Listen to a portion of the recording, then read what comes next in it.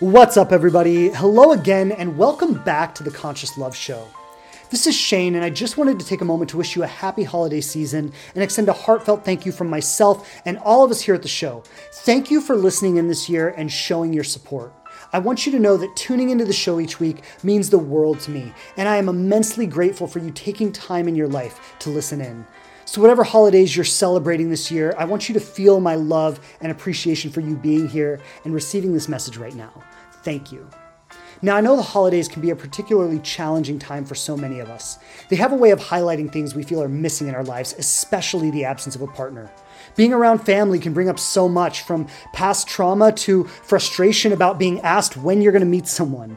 And nights alone can feel especially lonely in these colder months when you really want someone to snuggle up with. And I just want you to know that you're not alone, even when it feels that way. Right here, you have a community of people on a similar journey navigating these waters with you. And I want to invite you to lean into that this year. So if you'd like to join me and a community of amazing women who are healing and creating magic in their love lives, that is exactly what the Inspired Love program is all about. I've shared a lot about it on the show over the years, and maybe you've thought about it but haven't gotten around to it yet.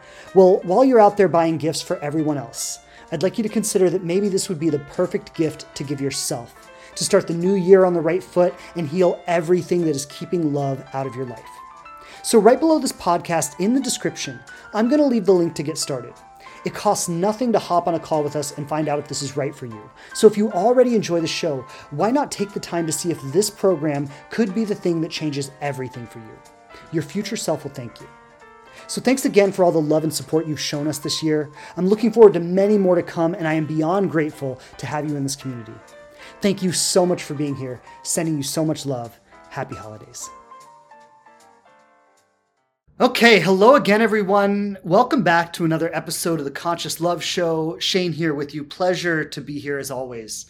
And I'm really excited about today's topic. I want to speak about how to create happiness. And I think this topic really applies to everybody everywhere, no matter who you are, in all stages of your life, whether you're single, whether you're in a relationship. I truly think this conversation applies to everyone, because ultimately at the end of the day, it is always our responsibility to create our own happiness, right? That is one thing that we can never delegate. Right? That is one thing we can never pass off to someone else. I can never say to my wife, like, honey, it's your job to make me happy today, right? The moment I start doing that is the moment our marriage starts falling apart. So there's this responsibility for all of us to create our own happiness. And there's actually a formula to do it. I've been reading the work of Arthur C. Clarke. I don't know, you probably haven't heard of him. Some of you may have. But who he is he's a Harvard professor who runs a study in Harvard on happiness. And he runs these massive research projects where, they just research the lives of millions of people all around the world, all different types of life and demographics. And what the research is really about is they're really trying to find out the science of happiness, right? Chemically, what's going on for people, circumstantially, what's going on for people in terms of the choices people make, in terms of like the lifestyle people live, like objectively speaking, what creates happiness.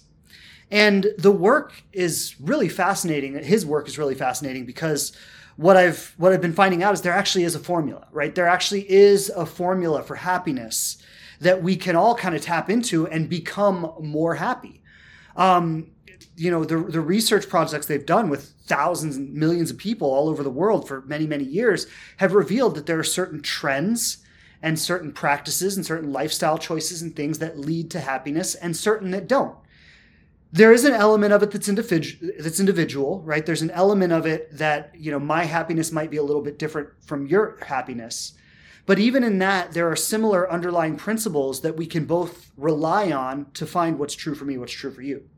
So really, really profound conversation. And for those of you who are dating single right now, if you're looking for love or in the dating world, I think this conversation is particularly potent because something that I've learned for myself, my wife, and so many of my clients and people I work with is that being happy as a single person is like so important, right? Like if you're if you're not happy as a single person, and I understand we all have feelings, we all go through ups and downs. Like, I'm not saying you need to be chronically happy every second of every day.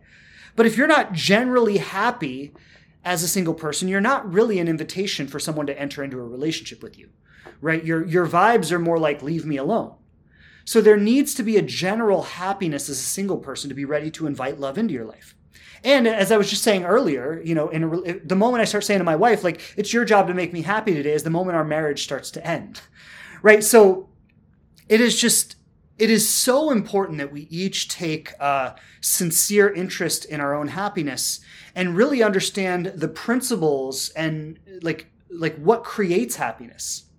Because something I've been learning as I've been researching this is that a lot of what we look to create happiness, a lot of what we try to do to make ourselves happy, is actually the very thing that's stealing our happiness. Like the efforts we make to try to make ourselves happy are largely making us unhappy. And so I want to unpack all of this today because it's a huge conversation. But to start, I want to say this. If you want to be happy in life, the first thing you need to really accept and let in is that you can't be happy. Now, I know I love saying things like that, right? Because people go, what the hell did you just say? What I mean by that is that happiness cannot be a consistent experience in life. It's just impossible. It's just unrealistic. It just never happens for anyone ever. And I think one of the fundamental assumptions that a lot of us live from that chronically leads to more and more unhappiness is that we feel that we should be happy all the time, and when we're not, something has gone wrong. And so then any moment that we're not happy, we start questioning ourselves, we start judging ourselves, we start doubting ourselves, we start beating ourselves up, we start going, you have so much to be grateful for, why aren't you more grateful? And the first thing we need to do to truly be happy in life is accept unhappiness, or maybe unhappiness isn't the right word, but accept the challenge of life, the struggle of life, the moments of sadness, the moments of fear, the moments of loss, the experiences of grief. Accept those as a part of life. The moment you can accept those experiences and allow them as a part of your life, you instantly become more happier than the version of you that could not accept those experiences. Than the version of you, like, think about it like this. Let's say your mother or your father dies, for example. Like, in a moment like that, which is, unless you die before them, that's going to happen to everyone. In a moment like that, expecting yourself to be happy is just completely illogical and irrational. Like, you're going through a life-defining traumatic loss that is like reshaping your whole view of life and yourself and the world. Like, it just makes perfect logical sense that an experience like that would throw you off for a degree. And if you're going through the grief of something like that, the loss of a mother, father, the loss of a child, the loss of a partner, a divorce, even someone that you were dating for a few months and you got really excited about, right? But when you're grieving a loss in your life, expecting yourself to be happy is a little bit unrealistic. And when you're going through that process of grieving a loss, a lot of times we'll get a week or two into it and go, I should be over this already.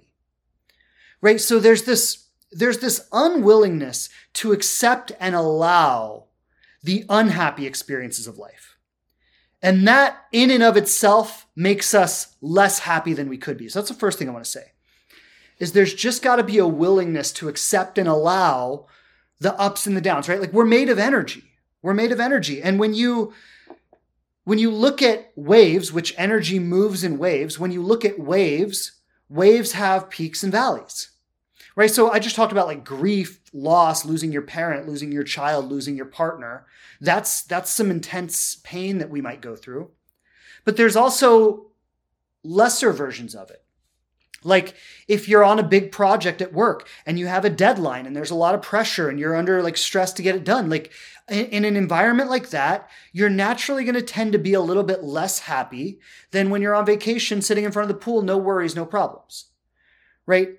There's a tendency for the stresses of life to bring down our moods. You know, if you're a parent, you wake up in the morning and your child is irate and crying and upset, that's probably going to get your day off to a worse start than if your child was happy and pleasant and in a good mood, right? So there's just the awareness that in life, we are going to fluctuate. There's going to be peaks and valleys. We're going to go up and down. We're going to feel good some days. We're going to feel not so good other days.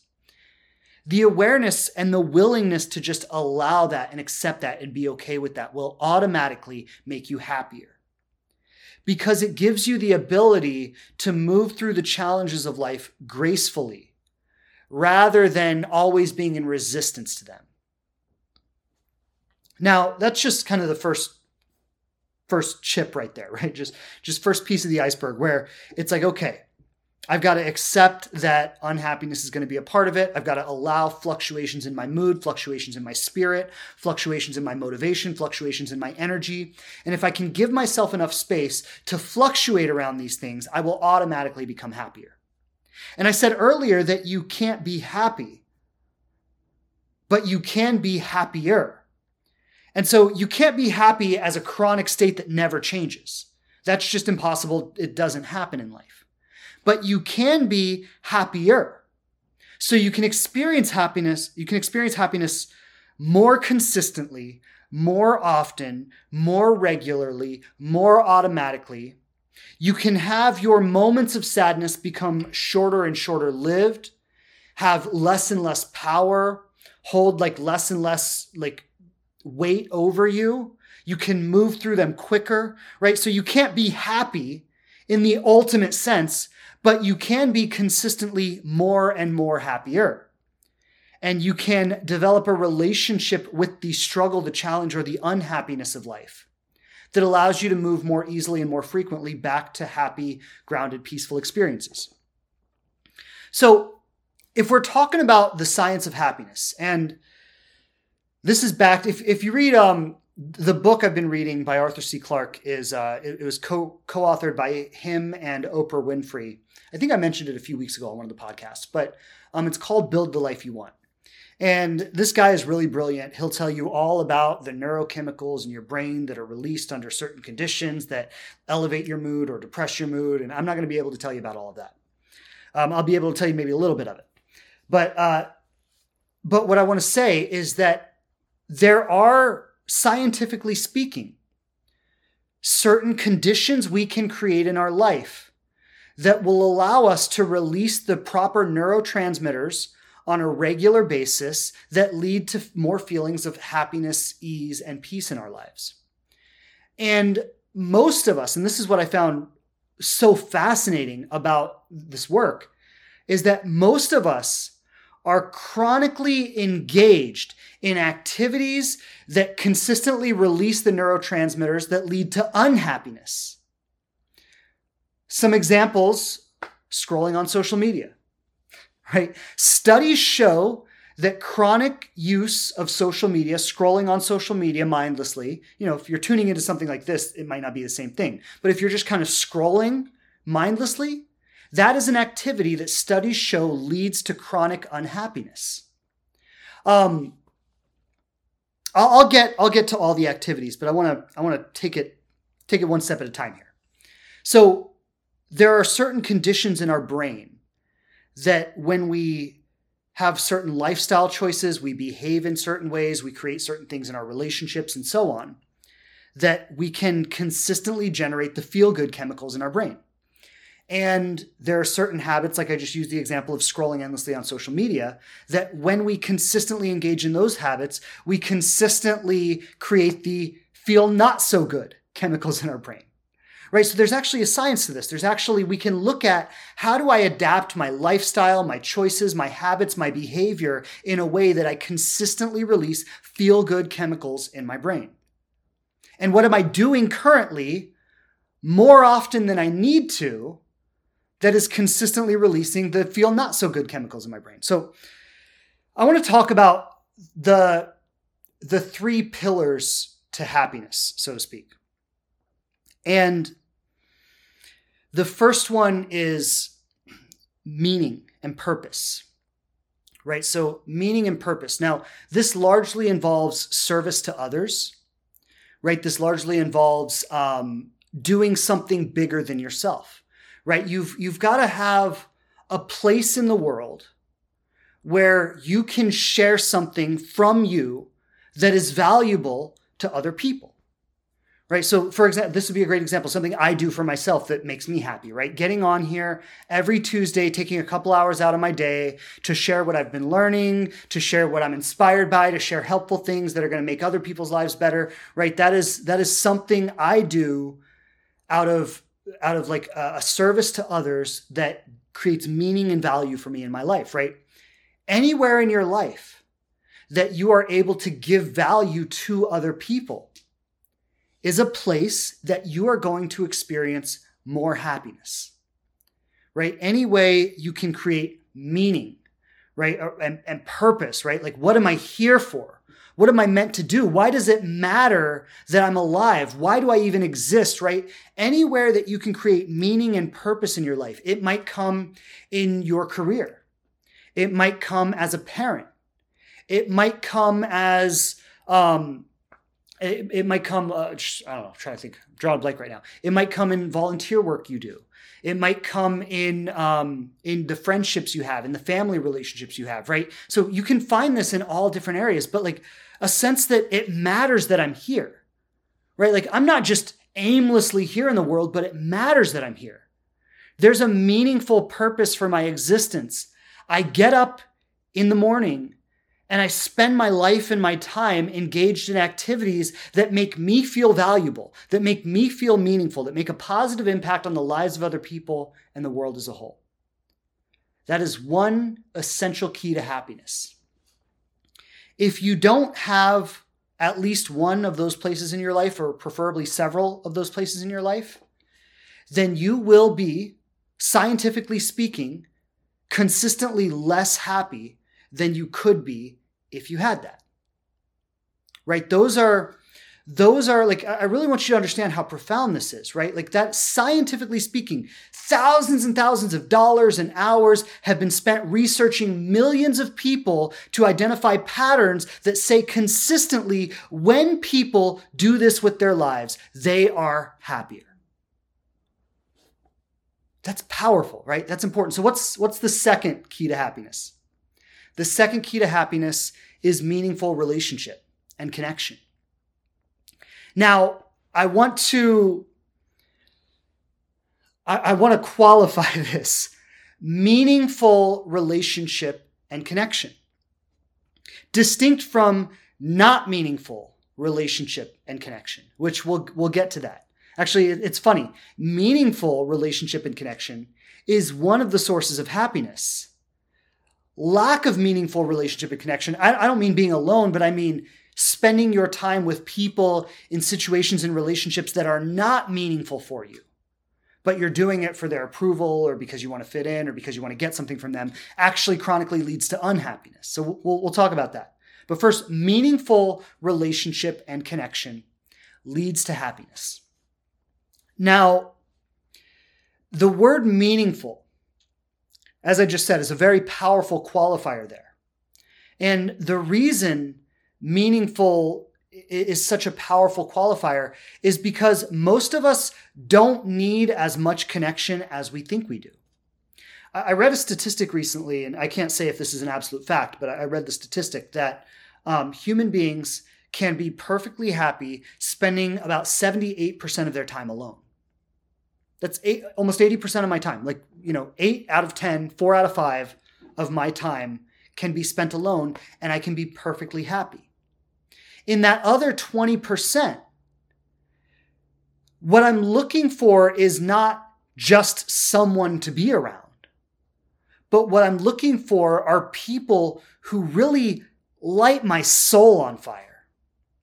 And a lot of people, actually, if we speak about romantic relationships, a lot of people are in romantic relationships with people who don't light their soul on fire just because they can't possibly stand to be without a relationship.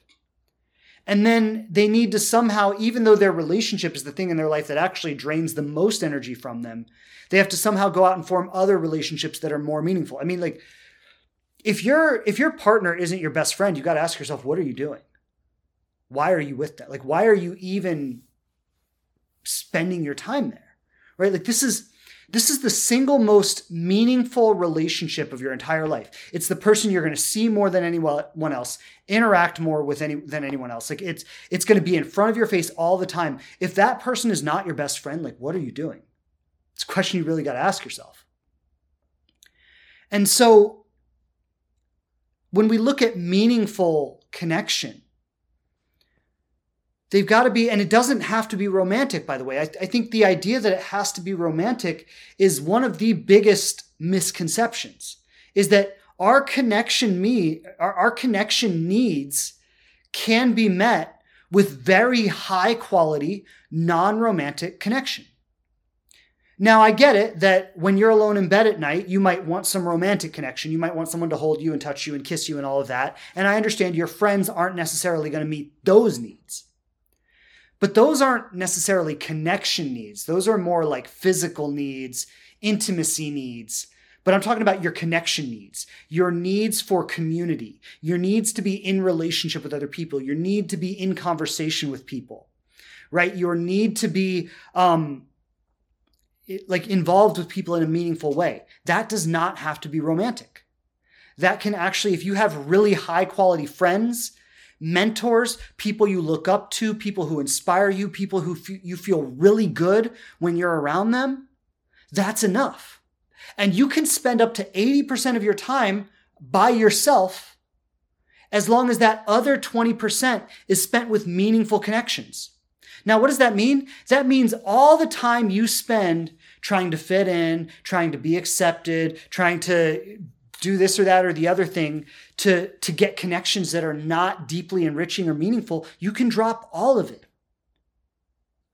You don't have to perform for anyone's approval.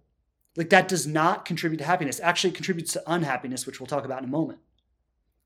Right? But like all this, like just take a moment, take a mental inventory of all your friendships, all the people you see on a regular basis, all the people you spend time with. And ask yourself, how many of those people really like set your soul on fire? And if you're honest, and you know, you may be one of the lucky ones, you may just be surrounded with people who set your soul on fire. But if you're really honest, and you're like most people, what you'll identify is that most of the people you see, the interaction is not that meaningful for you. It's very surface level. It's very, hey, how's the wife and kids, or how's the boat, or what, I don't know. It's probably not great examples, but it's very surface, right? It's very, oh, what'd you do today? Oh, what'd you do this weekend? Oh, how are things in your world, right? And even when we talk about our hobbies or our interests, like there's a level of vulnerability that's withheld in that, right? There's a level of like depth and authenticity that most of our relationships just never touch that. Like ask yourself, when was the last time you called up a friend and really like bared your soul to them and they actually heard you and cared what you had to say? When was the last time like you shared your deepest hopes and dreams with someone in a vulnerable way? Not like in a way like, I got this, I'm going to do it, right? But like vulnerably, like from your heart, like in my soul, like this is what I dream of. This is what I desire most deeply. Like when was the last time you shared that with someone and had someone actually listen and encourage that versus just being like, oh yeah, well, that's probably never going to happen. Nice try, nice dream, right? Like think about this, because most of our connections are very shallow, very surface. They lack depth. They lack meaning. And having even just one or two really deep, solid connections can do wonders in terms of creating happiness. And again, those don't have to be romantic. Now, having that romantic partner can be a big part of it. And when you meet the right person and you have that relationship, it is a big part of it. But it's not essential. It's not necessary to happiness. So what's the third magic spell to happiness? The third magic spell to happiness is magic spell isn't even the right word because none of these are magic spells. All of these involve hard work, right? But the third key to happiness, that's the better way to say it. Third key to happiness is gratification for the effort you've put in over time. Meaning it's not instant gratification, right? Instant gratification creates unhappiness. But it's the gratification I get from putting my heart and soul into something over time, over the course of many years, over the course of many months, and seeing something that I built come to fruition, right? Like this is, if you think about like watching your children grow up, those of you who have children, it's like people report watching, I'm not a father, but I plan to be soon. And people report like watching children grow up is one of the most gratifying experiences of their entire life. Now, that's not something that can happen in an instant, right? Like there's no way you can make your child grow up faster than they're going to grow. So you've got to patiently wait and watch that child grow and pour yourself into that child every day and feed them and clothe them and bathe them and educate them and guide them and counsel them and take them to their sports and their activities and their friends' houses, right? Like you've got to pour yourself into this child every day for years. And then over time, seeing who that child becomes is one of the most gratifying experiences you will ever have in your whole life. Now, not everything takes, 35 years to be gratifying.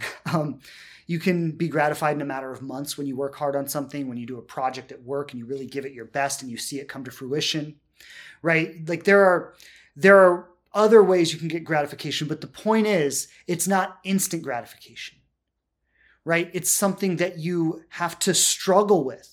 It's something that creates challenge and you overcome challenge.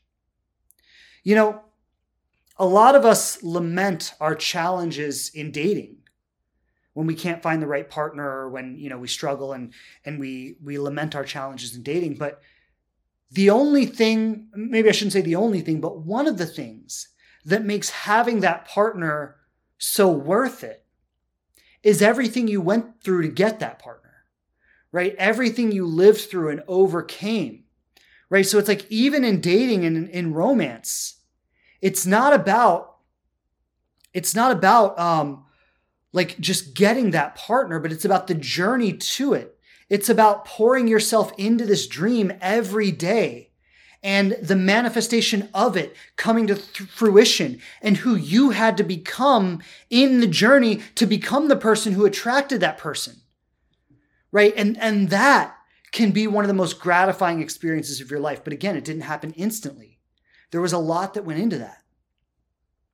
And so happiness, if you think about the criteria I just gave, which one is having meaning and purpose, one is having deep, meaningful relationship and connection in your life, and one is having gratification over time. Right? For the like overcoming obstacles and pouring your heart and soul into something and then having it come to fruition. Those are really the three keys to happiness, right? By investing in those three things in our life, no matter who you are, you can consistently, like reliably create a feeling of overall happiness in your life. Now, again, it doesn't mean it's never ending. It doesn't mean you never have moments of sadness or doubt or you don't, the wave comes up and it comes down. There's fluctuations. But as you invest your time and your energy and your attention into these three domains of your life, you will become increasingly more and more and more and more happy. And the most important part of this is that is regardless of any external manifestation. It's regardless of if you're in a relationship or not. It's regardless of how much money you make. It's regardless of where you live. It's like regardless of any external condition. If you have meaning and purpose in your life, you have deep, meaningful relationships with other people, and you work hard at things over time for gratification rather than just wanting instant gratification, you will be happy. Now that is like so simple. It's like so ridiculously simple, but it isn't easy Because every single one of those three things requires work. It requires effort. And it actually requires you walking away from the things that make us unhappy. Someone dropped a comment earlier. I just want to read the comment because it really highlights the problem here. So let me find this comment. This comment is from Angelou A. She says, most people necessarily pin their happiness on having a lover. You're right about that. And it's no wonder that so many people are unhappy. Like, I really want you to think about this. Those of you who are single and dating right now, and those of you who think that when you meet someone, you're gonna like suddenly be happy. Like, I really want you to think about this. It's not that like you've never met anyone before. I mean, maybe some of you, but for most people, it's not the case. Most of you have met people. Most of you have been in relationships. You've been in relationships and then out of them and then in them again and then out of them and then in them again and then out of them. And every time something was wrong, something didn't work right, and you told yourself, this just isn't the right relationship. And once I find the right relationship, then I'll be happy.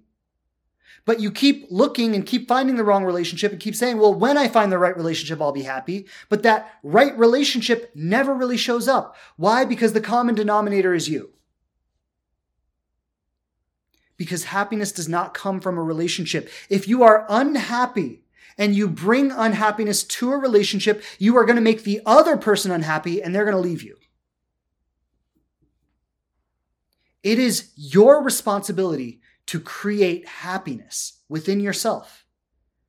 And if you're single, it's your responsibility to do that without a partner. Now, if you're in a relationship and you're miserable, well, maybe you're lucky and maybe you're unlucky at the same time. Because one, you're lucky that you're not alone in this. Two, you're unlucky and that you have way more work to do on this than if you were single. Because it's way more challenging to do within a toxic relationship dynamic than it is to do when you're on your own. But whether you're single or whether you're in a relationship, happiness is your responsibility. It's not something that a relationship will give to you. It's something you create inside of yourself. Now, I just went over the 3 keys to happiness, right? The 3 things that if you invest your time, your effort, your energy in these 3 things, you will scientifically, backed by research, be consistently more and more happy. So there are 4 things that take away from happiness: money, power, pleasure, and fame. Now, I want to talk about each of these a little bit because some of that might even sound counterintuitive. Now, I want to be clear. When I say money takes away from happiness, I'm not saying money is bad, because money is an interesting one. Money is actually needed to be happy to a degree, but money cannot buy happiness. So let's talk about each of these: money, power, pleasure, and fame, and how each of these might look and how all of us, to some degree, are selling out our happiness to one of these 4 things every single day. So, money, power, pleasure, and fame. We'll start with money. Money is an interesting one, as I said, because you do need some amount of money in order to be happy, at least in the way our world is now. Now, if you lived in a tribal society or an earthship community or something, that might not be necessary. But for most of us who live in this society, money is essential to be happy. But at the same time, money can't buy happiness. So how do we deal with this? There's a metric that I don't know if it came from Harvard or somewhere else, but there was a metric, I think it did come from Harvard. They did a study on how much money does someone actually need to be happy? And at what point does enough money reach a certain point where you can no longer buy any more happiness with it? And in the US, it was somewhere around like $60,000. Now, this was probably 20 years ago. Adjusted for inflation, it's probably around $100,000 now. But something along those lines, right? So if you say, you make around 100 grand or so, or maybe it's less than that, maybe it's a little more than that. I don't know the exact number. But there's a certain number at which you have enough money to where you can buy all the happiness that money can buy. What do I mean by that? I mean, you can live in a comfortable house. You can drive a nice enough vehicle. You have food in your belly every day. You can make good meals for yourself. You have general comforts, the ability to sit on a couch, watch television, things like that. You have the ability to maybe travel a little bit, vacation, do extracurricular stuff that enhances your life and your well-being. Am I missing anything? I think that's generally most of it, right? So if you have enough money to generally sustain all of those things, that's all the happiness you can buy.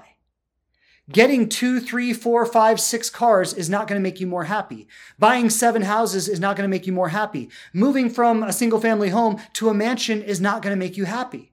Okay, watching your bank account grow and grow and grow and grow and going, ooh, look at all the money I have like Scrooge McDuck. It's not going to make you happy. So yes, there is a certain amount of money that's needed to afford a certain ease of life, a certain amount of comforts that you can just have a baseline. But then beyond that, the pursuit of money starts to make you unhappy. Now, this is really, really interesting because so many of us, like if you grew up like me, like I grew up in poverty, right? And so I didn't have money. And so for me, like anytime I got money, it made me really happy because I didn't have any. And so my blueprint around money as a child was that like I need money to be happy.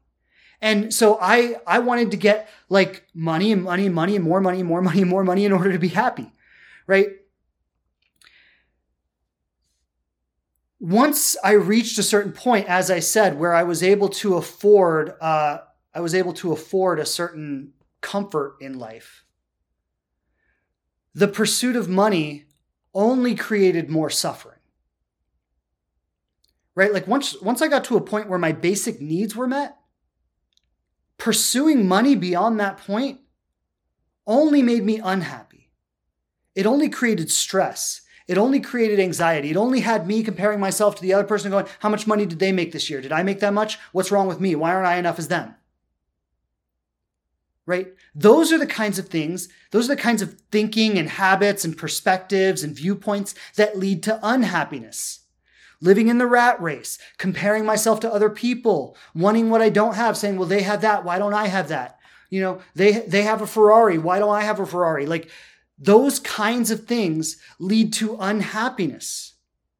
Trying to keep up with the neighbors, trying to, have the latest fashion or the most expensive clothes, or like trying to keep up in a world of superficiality and trying to have more and more money in order to do that leads to a cycle of consistent unhappiness. You're chasing something that has no real value. Because again, like what value does money really afford? Like if we want to judge things based on value, what value does money really afford? It affords the ability to have some comforts and some experiences. Like that is what money is for. Money is not something to be stored away in heaps and piles to save just in case something bad happens. That's fear. That's fear that does that. I'm not going to be provided for. I'm going to be left alone. I don't live in an abundant universe, right? Like that's fear that does that.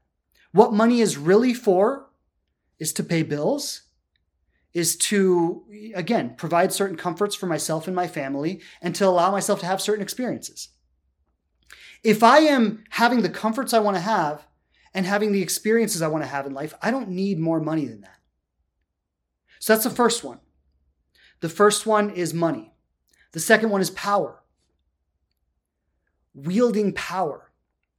Now, this one is so interesting, especially in my work, when I work with people in romance and dating, because so many people in the dating world are not looking for love. They're looking for power. We want to have power over someone. We want to be desirable to people in a way that gives us power over them. We want to be desirable to many people. But we want to be desirable to many people, right? We want to like collect all these people around us. Like, look how many people want me. And we want to pull the strings and play the games.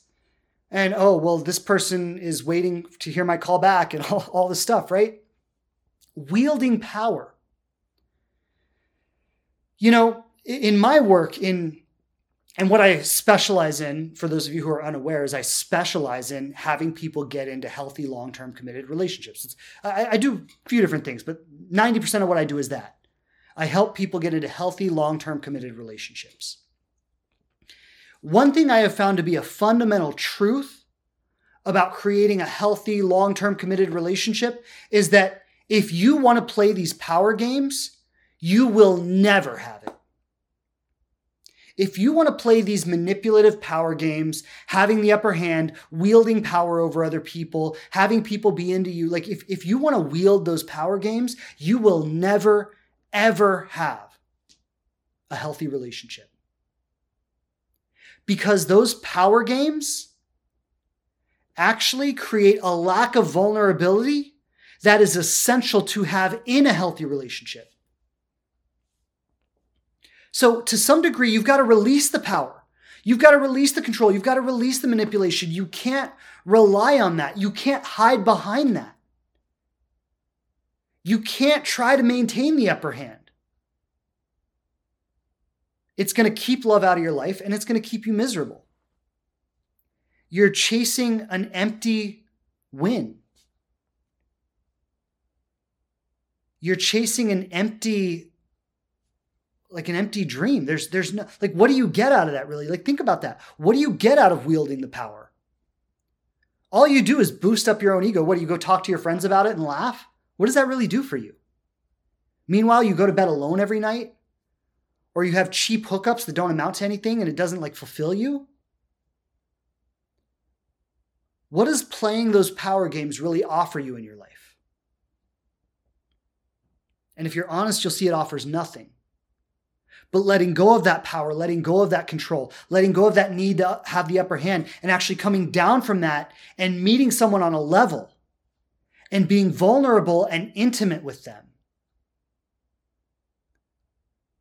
Now you're talking, now you're alive. Now you're really having something real happen. Instead of just hiding behind these power games and tooting your own horn about how awesome you are, while you're really alone. Even if you're surrounded by people because you're popular and all of that, who really knows you? And underneath it all, you're completely alone in life because you're never vulnerable enough to truly be experienced by another person. That's what happens when we become addicted to power. Now, pleasure. Pleasure is a big one. And to a degree, I think we could say pleasure could kind of encapsulate all four of these. Because when we talk about pleasure, what we're really talking about are those hits of dopamine, right? When we have an activity that just triggers those hits of dopamine in our brain. And so, I mean, making money can do that. Wielding power can do that, right? So what we're really talking about here is these are all, in a way, different kinds of pleasure.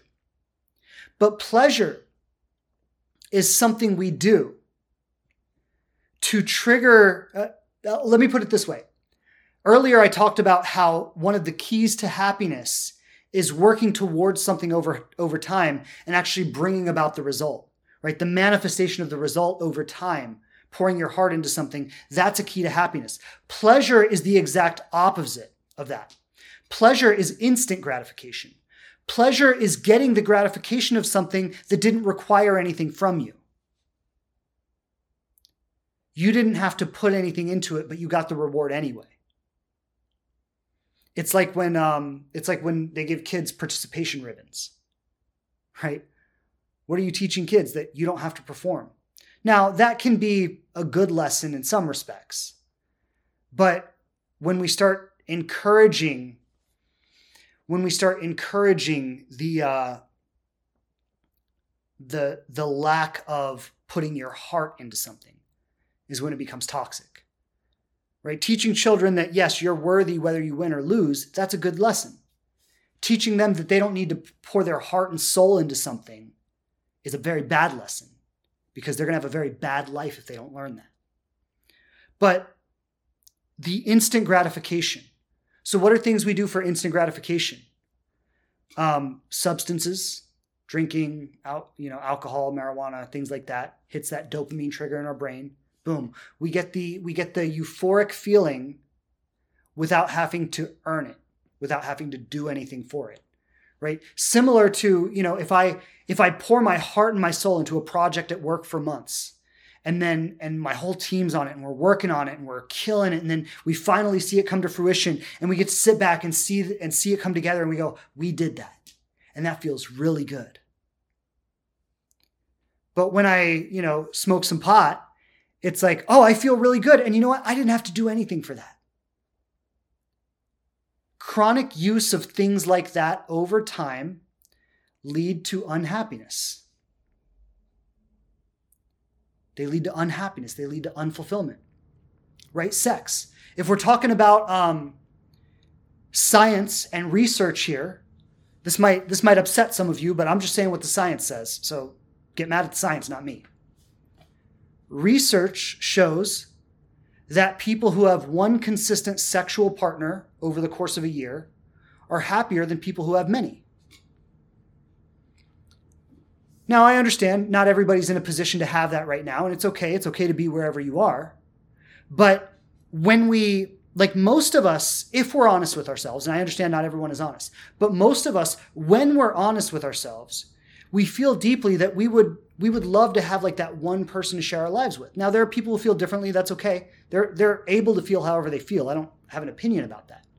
But I think largely, a majority of us feel that we would love to have that one person to spend our lives with. And creating that, right? Creating that solid, healthy, committed relationship with that one person is not an easy task. I mean, you know that. I don't need to tell you that. You wouldn't be here if you didn't know that, right? So you know that. That's not an easy task. And sometimes what we do, because of the frustration of not being able to find that person, because of our loneliness for different reasons, we just go and sleep with random people just to make ourselves feel better.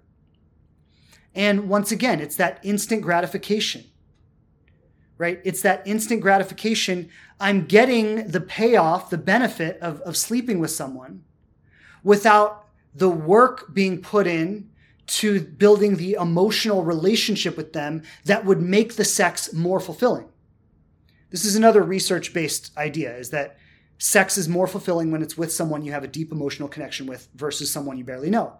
Now, if that pisses you off, again, this is just based on research. So the sex is so much better when I've put the effort in with that person to build that deep emotional connection, and then we get the payoff by having sex with each other. When I try to get the payoff without doing the work first, that leads to unhappiness, right? It's another empty high. I go, I'm with the person. It's amazing. We have a great night together. The next day I go home and I'm even more reminded of how alone I am than before I was with that person, right? It leads to chronic unhappiness. So, just some other examples. I mentioned this earlier, but scrolling on your iPhone, when you are on social media, me personally, I work on social media, right? This is my job, but I only use it for work. I don't do it. I don't connect with family on social media. I don't do anything on social media other than use it for work. And the reason for that is because I have seen in myself how unhappy it makes me. And let me be clear. I say I never do. Sometimes I do. So I'd say I rarely do.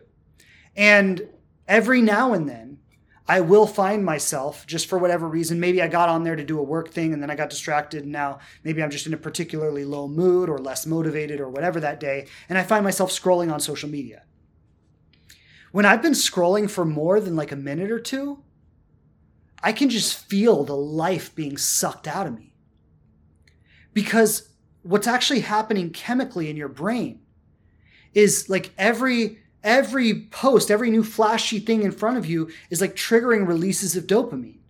And then that makes your body go, I wonder what the next post is. I wonder what the next post is. I wonder what the next post is. And so you just keep scrolling to see what's next. And every new post gives you another hit of dopamine, another hit of dopamine.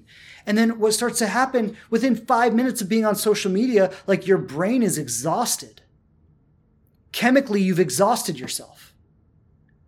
Your life energy has been depleted in 5 minutes of scrolling. Why? Because that's creating pleasure, but not happiness. Right? There's pleasure in every new post, every flashing thing, seeing someone do a dance, seeing, oh, here's a useful tip. Oh, that makes me feel good. And boom, it's just like constant hits of dopamine. So that's an example. I mean, money, food, sex, drugs, alcohol, social media. These are all ways of getting pleasure, but not happiness. And what you could start to see, like, I'm not here to tell anyone to stop doing anything. You do whatever you want. I don't care. Like, I don't have a moral opinion on what you do or don't do. You can do whatever you want. But what I would encourage you to do, if you're open to an exercise, is make a note of every activity you do for pleasure. So maybe just in a day. If you want to just throughout the course of a day, make a note of every activity you do for pleasure. Now, I want to be clear when I say this. When I say pleasure, I'm talking about like cheap thrills, right? Like things you didn't have to put any work into, but still got some gratification. So things that didn't require you to put your heart or your soul into anything, but you still got gratification from it, right? Watching television, again, social media, drugs, alcohol, whatever. But start to look at the places in your life where you do things for pleasure and just start to identify them. Okay, every night I watch TV for pleasure. Every night I scroll social media or dating apps. Dating apps are another one. Constant hits of dopamine, right? And I'm not telling you to stop doing those things, but I want you to just take a moment to check in as you're doing them and ask yourself, how happy am I right now? And then start to notice when you're in the other three criteria, right? Living purpose, doing things that are purposeful, service to others.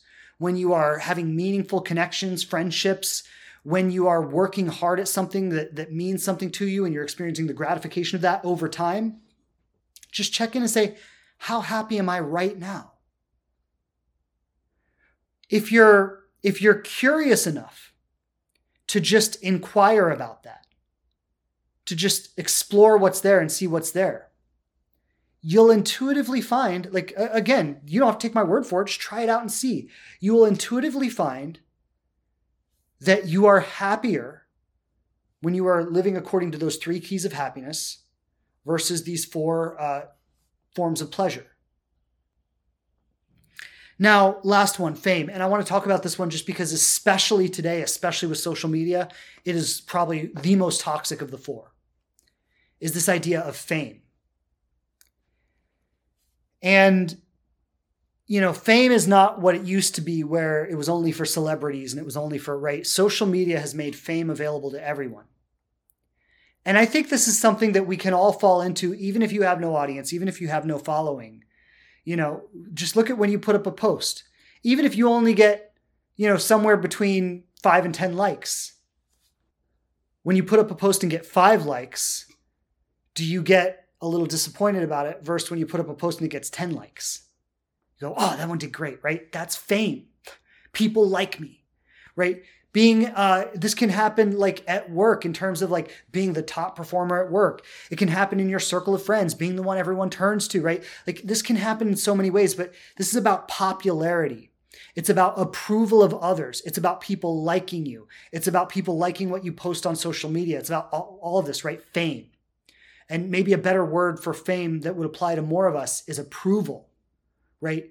Like me, validate me, pay attention to me, tell me that I'm good enough. Now, again, same with the other ones we've talked about. It gives you those momentary hits of dopamine. Oh, you like me? Oh, good. I'm good enough. They like me. Oh, I look nice today. Oh, I'm good enough. I look nice. Oh, I performed well. Oh, I'm good enough. I performed well, right? All of these things are giving you little hits of dopamine. Oh, you like my post on social media? Great. I put good things on social media. I'm good enough, right? All of this are giving you these little hits of dopamine, making you feel momentarily better. But the thing about chasing pleasure in any of these forms is that the satisfaction is very short-lived and it leaves you craving more. Right? It's like social media. Like nobody gets on social media, looks at 2 posts and says, I feel great. That really set me for the day. My 2 social media posts of the morning. Nobody says that, right? Because that's not what social media does. It is designed to keep you wanting to see one more post. Dating apps are the same way. Like some of you spend way too much time on dating apps. Like in my program, when I coach people, I say limit it to 30 minutes a day, no more. Like do not spend more than 30 minutes a day on dating apps. And honestly, I'd say the same rule for social media. Like if you spend more than like that minimal amount of time just to do what needs to be done, all you're doing is making yourself unhappy. All you're doing is chemically exhausting your brain. And like the interesting thing about dopamine, its evolutionary function is motivation. And so in a healthy way, like dopamine is there to reward us for good acts and make us want to do more of them. Because our society is so, I don't know if hedonistic is the word, but because our society is the way it is, whatever attribute you want to give to it, we have curated. I mean, it's really about consumerism when you think about it. Like the reason we curate things like television and social media to give people these hits of dopamine is to keep them addicted so we can sell things to them. Right? Like that's what it's all about. It's about consumerism. Because our society is so focused on consumerism, we've made so many like cheap hits of dopamine available to people. And people being the way we are, it's not really a fault of our own, but we're kind of like animals and we're driven by instinct in a lot of ways. And so because we are animal-like and we are driven by instinct, when we find something and we're unaware, we're unconscious of this stuff, we're just running on our instinct, and we find something that gives us hits of dopamine, we're going to want to do it more, right? I remember like being a kid and like getting into video games and like sitting in school and thinking like, oh my God, I cannot wait to get home and play video games. Why? Because I had just found something that was triggering dopamine in my brain in a way that I had never experienced before. And it took over my consciousness. It was all I could think about. It was all I wanted to do. Like I wasn't choosing that. That was happening to me based on the stimulus that got me addicted to it. And I was too young and uneducated and immature to really understand what was happening to me. So this is happening all the time, right? Every time you get a hit of dopamine from the television, from the news, from like whatever it is, like it's triggering your motivation centers to make you want to do more of that. So the only way out of this whole pleasure trap that I'm talking about here is to start to make conscious choices. Start to create conscious like boundaries for your mental health around things like dating apps, social media, television, and so on, right? And then start to choose in the absence of those things, start to choose the activities that are in alignment with the 3 keys to happiness that I spoke about earlier. This is going to make you reliably and consistently happy. So I want to tie all of this together because what we've done today is we've talked about 3 keys to happiness and 4, we'll call them false idols. We'll call them things that we look to for happiness, but they don't actually give us happiness, right? So the 3 keys to happiness are 1, meaning and purpose, service to others, doing things that give you meaning, doing things that reinforce your value, right? When I show up here on Instagram to do this podcast every week, I am doing something of value. You are getting value from it, and I am delivering value. Now, what that does to me subconsciously is that teaches me that I have value. So you've got to find places in your life where you can show up and give value, and others can receive it. And that'll subconsciously reinforce to you that you are valuable. And that'll make you happy. You've got to have meaningful connection. People you share your heart with, people you share your dreams with. This does not have to be romantic. People think romance is a prerequisite for happiness. Based on research, it's not. Like, I know this is such a mindfuck because we have been brainwashed into thinking that having a romantic relationship equals happiness. And I really want you to understand, based on scientific research, people can be perfectly happy without one. That doesn't mean it's not valuable. That doesn't mean it's not worth striving for. That doesn't mean it's not something you want to put your heart and soul into and go create it. I'm happily married. It's amazing. I love it, right? Like, it's worth it. But it's not a prerequisite for happiness. But meaningful connection is. Relationships where you see them and they see you. Where you receive each other, where you love each other, where you support each other, where it's not transactional. You're not doing it to get something from each other. You're doing it because of the friendship. You're doing it because you love each other. Having at least a couple of relationships like that in your life is essential to being happy. If you don't have at least one or two of those relationships, you will not be happy.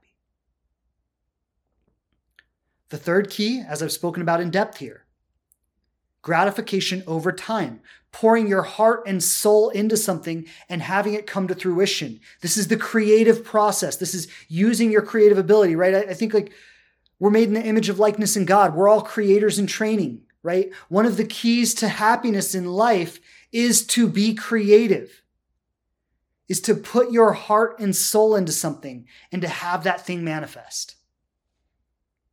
It's one of the keys to happiness. Now, the four false idols, the four things that we look to for happiness that don't actually bring it, as I've talked about, are money, power, pleasure, and fame. Money, power, pleasure, and fame. Now, this is the crux of the whole issue. And by the way, I'm going to take questions in a moment. If anyone wants to drop your questions in, I'm going to take questions in just a moment. This is the crux of the whole issue. The things that lead to happiness are things that we feel are challenging, are things that make us uncomfortable, are things that involve a fair amount of pain, right? Like, if you think about like pouring your heart and soul into a project over time and seeing it come to fruition, there's a lot of pain involved in that. Right? This is why I say you can't be ultimately happy 100% of the time, because the pursuit of your happiness requires you dealing with your pain. So things that bring true happiness involve struggle, challenge, discomfort, uncertainty, pain, right? Creating meaningful relationships involves some pain. Like, let me tell you, having the relationship I have with my wife today has involved a lot of pain. It just comes with the territory. You don't have the kind of relationship we have without dealing with some uncomfortable stuff. The things that create happiness involve challenge, hard work, pain, suffering, discomfort. Meanwhile, these four idols, chasing money, power, pleasure, and fame, don't require much work, right? Like, they don't require much effort. They don't involve any discomfort. They don't challenge us. They don't make us greater. They don't cause us to bring forth more of ourselves. They just keep us where we are. And most of us are way more engaged in these four idols than we are in these three keys to happiness. And we have a society that reinforces this, that encourages this. Like, being a workaholic is one of like the most toxic things that's happening in our world right now. And it's like one of the most harmful addictions. Like, when someone is a workaholic, like, their family and their children suffer so much. And yet our society rewards workaholism.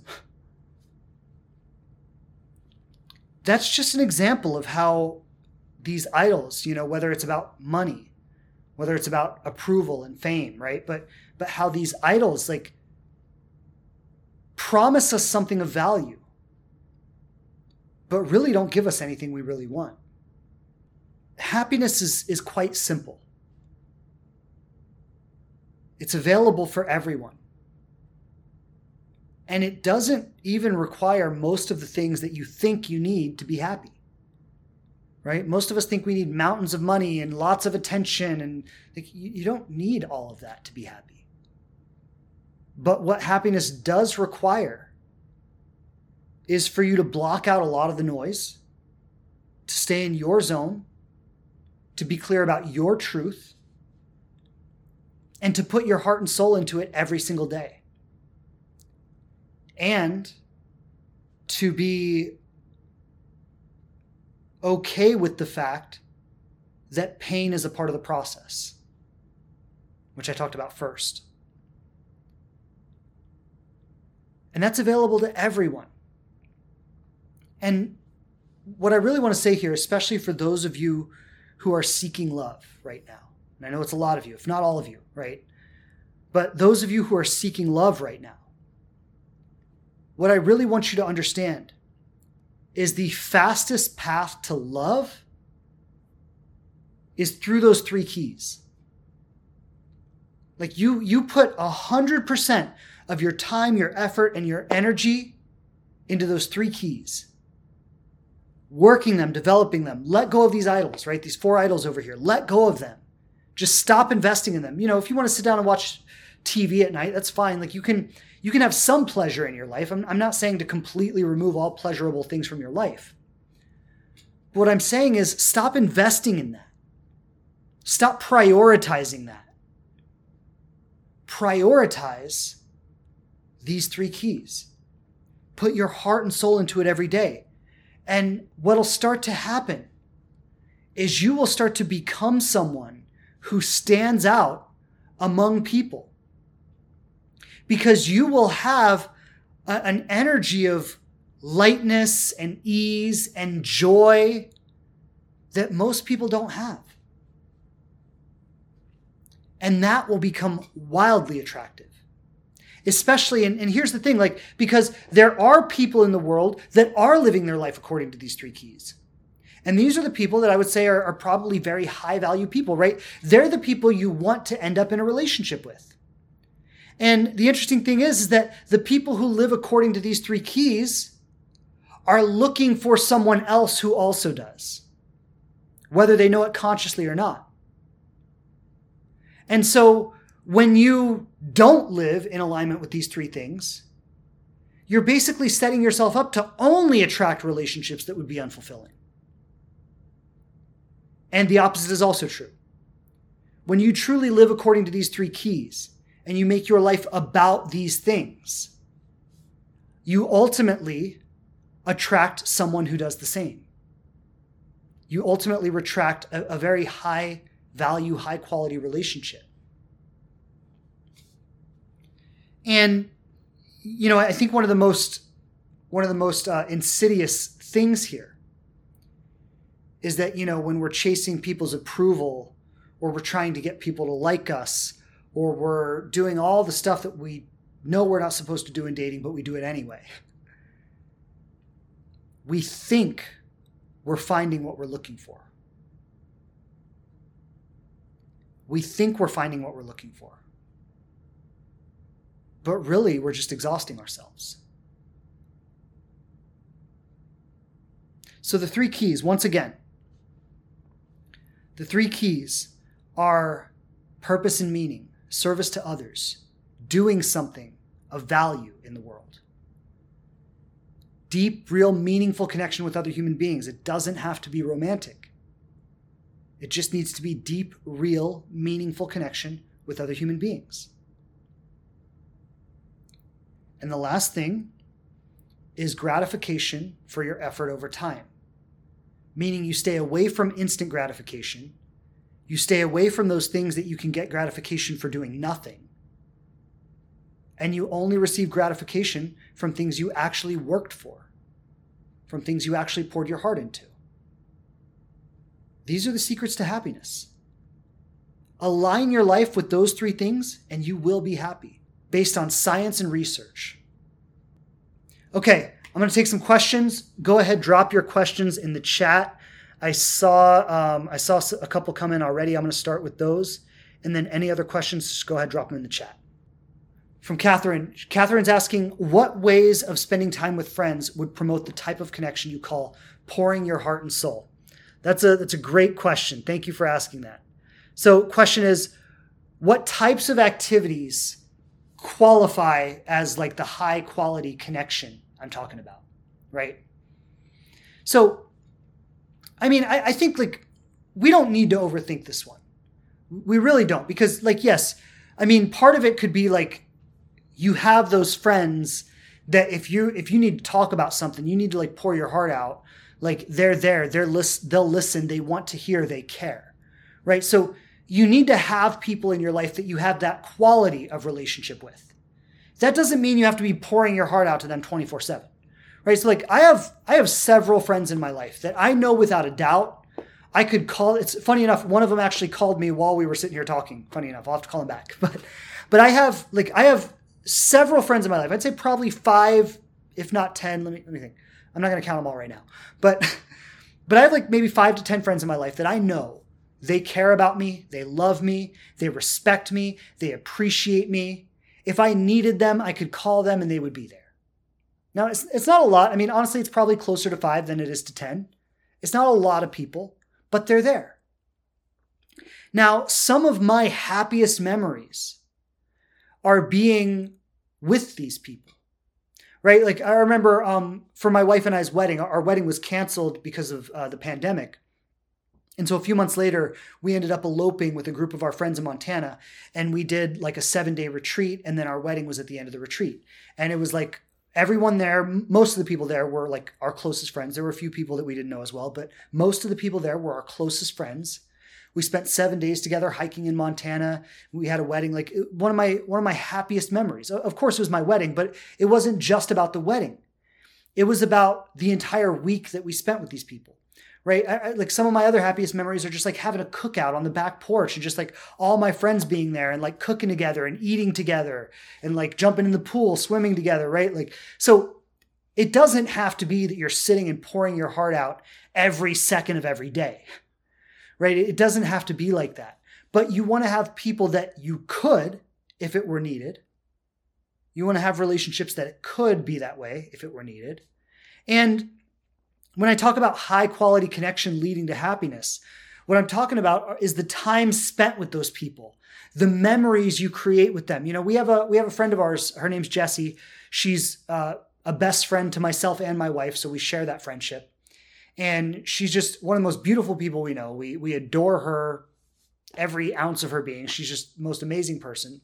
And every couple of months, she comes up here. She lives in Florida. She comes up to New Jersey and she spends a weekend with me and my wife.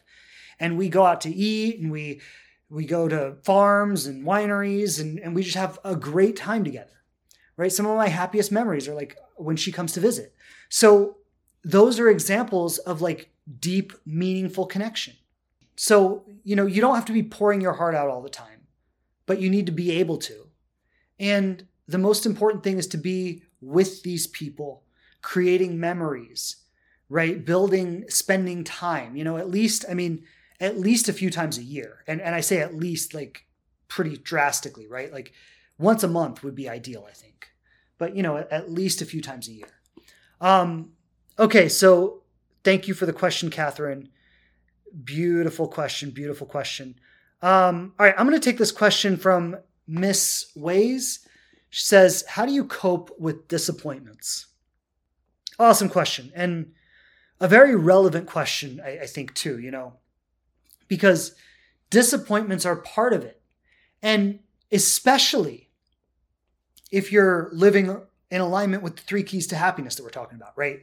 Like you're going to experience a lot of disappointment living in alignment with the 3 keys to happiness. So how do you cope with disappointment? Well, first, just mentalizing yourself for it, right? Like this was what I started with today was the way to be happy. The first thing to do to be happy is to recognize that you can't be happy all the time, right? Like that's like a similar idea here, where one of the best ways to deal with disappointment is just to recognize and accept that disappointment is a part of the journey. You're going to be disappointed, right? If you're pouring your heart and soul into things and you're getting gratification out of that, there are going to be times when you pour your heart and soul into something and it doesn't come out the way you want it to. And that's going to be disappointment, right? If you're trying to build really authentic, meaningful connections, you're going to be rejected sometimes. And that's going to be disappointing, right? So disappointment is part of it. And, when you talk about how to cope with it, I think a lot of it is mental, because when you distill disappointment down to what it actually is, it's a feeling. It's just a feeling, right? Like it's just a feeling. It comes and it goes. And so the feeling is not really a problem. The feeling just comes and then it goes. The problem is what we do to it mentally, what we make it mean about ourselves. Oh, well, I spent months working on that project and it didn't pan out. I must be fucking worthless, right? Oh, I was vulnerable with that guy and he didn't reciprocate my feelings. I must not be lovable, right? There must be something wrong with me. Relationships never work out for me, right? So what we do is we experience disappointment and then we give it a meaning about us, and that makes it painful. And I think the misguided belief system under that is that, like, if I was good enough, I would never fail. And that's just BS. I mean, we all fail. And even failure is like a misguided term, because it's more about like, it's not really a failure. It's just a learning lesson. It's just a step along the way. There are ups and downs along the way to the ultimate goal, but there's no real failure unless you quit. So I think like this idea that we should never fail or never have a setback or never have to learn something or never struggle is what leads to the intensity of disappointment versus understanding it as a part of the process. Like, look, if we talk about love, in your journey to love, I can make you some promises, unless you're just a wild exception. Okay. You're going to go in and out of relationship with at least a handful of people, if not more. Right? You're going to have several different boyfriends and girlfriends, and you're going to learn different things from each of them. That's just going to happen, right? If you look at the ending of a relationship as a failure, oh, well, if I was better, it would have lasted. If I was better, it would have worked. If I was lovable enough, they would have stayed, right? If you look at the ending of a relationship as a failure, you're not really receiving the lesson that it has to offer you. And the lesson is that, hey, reflect on this, learn from your mistakes, see what worked, see what didn't, improve yourself, and bring that to the next relationship, right? Accepting that as a part of the journey on the front end makes it much easier to deal with it when it happens. Living under the asinine assumption that I'm going to meet someone, we're going to fall in love, live happily ever after, and it's going to work out magically. I mean, like, that's an asinine assumption. It happens to almost nobody. So like, to think that it would happen for you, it's like thinking you're going to get some super rare, deadly disease. Like, why would that happen to you? I mean, it could happen theoretically, but why would it? Right? So it's the same kind of thing. Is like, you're accepting that it's part of the process and being able to flow with the process is going to do a lot for decreasing your disappointment. Now, if you can take all the mental energy off of it, so the judgment, the meaning, the blame, this shouldn't have happened, this is wrong, if it should have gone this way instead, if you can take all of that off of it, all of the mental meaning you give to it, and you can just experience the pure disappointment for what it is, it's simply just a fluctuation of energy, right? I was excited about this person, my hopes went up, and then it didn't work out and my hopes went down. It's just a fluctuation of energy. The relationship brought you up here, and then it brought you down here. And then, a couple months from now, you'll meet someone else, you'll go back up here, and then they won't text you within 2 hours, and then you'll go back down here, right? And that's just the process. It's just what happens when you're human. So what do? You accept the process. And then you're just dealing with some feelings around it. Now, there is an art to dealing with feelings, and that's a whole other topic I'm not going to get into right here. But to simplify it, I would say you really just got to feel into it in your body and allow it to be there. And I have other podcasts that go into that in more detail. But for today's topic, I just say simply that, you really just want to be with the feeling, feel into it, allow it to be there, let it move through you. It'll last for a week or a day or a month or whatever, but it'll pass and life will go on. All right. Thank you. Awesome question. Thank you so much for asking. This is from Soloyeva. She says, it's sometimes hard to tell apart if I'm sharing to reveal something about my life authentically or to engineer other people's perceptions of you. Oh, this is a cool one. Cool question. Very insightful, by the way, too. It's hard to tell apart if you're sharing something to reveal about your life authentically or to engineer other people's perceptions. And I get that. And I'd say the thing is that I think when we're young, we develop the ability to kind of orchestrate other people's perception of us so naturally, and it becomes so ingrained because our survival literally depends on it, right? As a child, I look at the way my dog looks at me, right? And it's so interesting. He's just always watching me everywhere I go. If I'm sitting in the living room, he's just watching me. And if I walk to the kitchen, he's just watching me. And he'll even just sit, if we're cooking at night, he'll just sit right there and watch me and my wife, and he'll just look back and forth, right? And he's so attuned to us. And he's so tuned in to every movement we make, every word that we say, he's so attuned to all of it. And then he responds, the slightest shift in tone or movement, he's like, what? He just responds. Well, children are like that too, especially before we really learn how to talk and before we really learn, we're like my dog, we're just attuned to everything, what's happening, and we're paying attention to people's reactions, if I smile, if I don't smile. And so on a level we don't even really realize, on a level we don't even really understand, we are intuitively tuning into other people's reactions and doing things to create those reactions. So what I want to say in response to your question is I get it. And, probably you, me, and everyone else, right? We're all kind of doing that to some degree. So I don't want you to get stuck in your head. I don't want you to need to overthink it. But try to be as authentic as you possibly can. And I think here's the catch.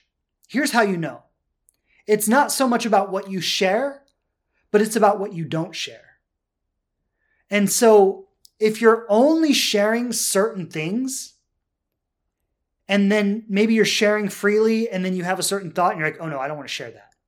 Well, now you're curating someone's perception of you, right? Because there are certain things that you're willing to divulge and certain things that you're not willing to divulge.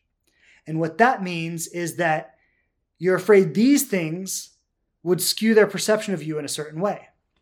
And so if you want to have real meaningful connection, and I love this question because we're really getting to the heart of it here. If you want to have real meaningful connection, you share the things you don't want to share too.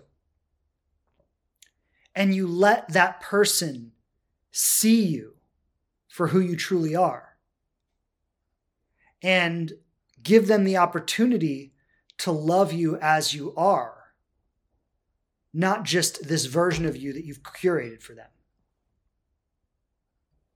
Right? So that is, I think, how you know. It's not in what you share. You can share openly, share freely, as long as it's true and honest for you, it's okay. But when you start paying attention to what you don't share, that's going to give you some insight into how deep your relationships really are.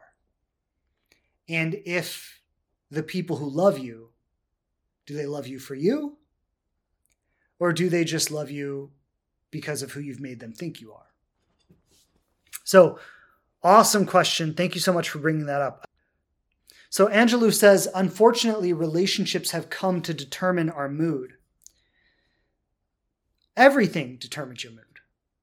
Relationships, work, friends, family, what you see on the news, societal conditions, being at war. All this stuff determines your mood. We are affected by the world around us. And we also have power, right? So I think and I've seen a few of your comments today, and I'm going to be honest with you, your perception on this stuff is kind of defeating. Because yes, relationships affect your mood. Relationships and everything else affect your mood. But that doesn't mean you have no power. That doesn't mean you have no influence in your own experience of life. Right? And so the conversation that we're in today, I know you've been with me for a while here, so you should have been picking up on what we're talking about. The conversation we're in today is that there is a scientific method based on research and data to create happiness in your life. And there are scientifically things that contribute to happiness and scientifically things that don't. And the reason I'm even having this conversation is to illuminate that no matter how you feel, you have some power in how you feel. And even if you're depressed or sad or lonely or any of that right now, even if your relationship has you down, there are very specific steps you can take backed by research and science that will improve your mood and lead to more happiness in your life. So if you just want to sit there and tell me that relationships affect my mood and there's nothing I can do about it, then fine, be right about it. I don't care. I don't need to argue with you about it. But what I'm telling you is that there are very specific things you can do that's backed by research on millions of people. That Harvard University has been leading these studies for decades. So I don't think you're powerless about it. If you think you are and you're not open to a new possibility, then I'm sending you love and good luck with that. But if you want to have some power in it, it is available. And that's the message I have for you today. So I think I'm going to close out with that today. Thank you so much for everyone being with me today. It's been wonderful. I was really excited to speak into this topic as it's just, I think it's so important and so essential. And I truly feel that we've all been hoodwinked. We've been sold a version of life that makes us unhappy so that people can fill their pockets. It's so fucked up when you think about it. From the top down, we have been convinced to look for happiness where we cannot find it so that people can get rich. It's absolute insanity. And we deserve to be happy. And the way to happiness is to examine your own value system and start to truly value things that are life-affirming versus life-destroying. That's not an easy thing to do. But if you do that and you're relentless about it, you will be happy. So that's the message for today. Sending so much love to all of you. Thank you so much for being with me. I'll see you back here next Tuesday. Take care. Lots of love, everybody. Bye. Thanks again for checking out the show. Please subscribe on whatever platform you listen to podcasts on the most. And I would love it so much if you leave a review and tell people what you think of us. Don't forget to follow us on Instagram @TheLivingRelationship to connect more closely. And I'm grateful to be supporting you on your journey to love.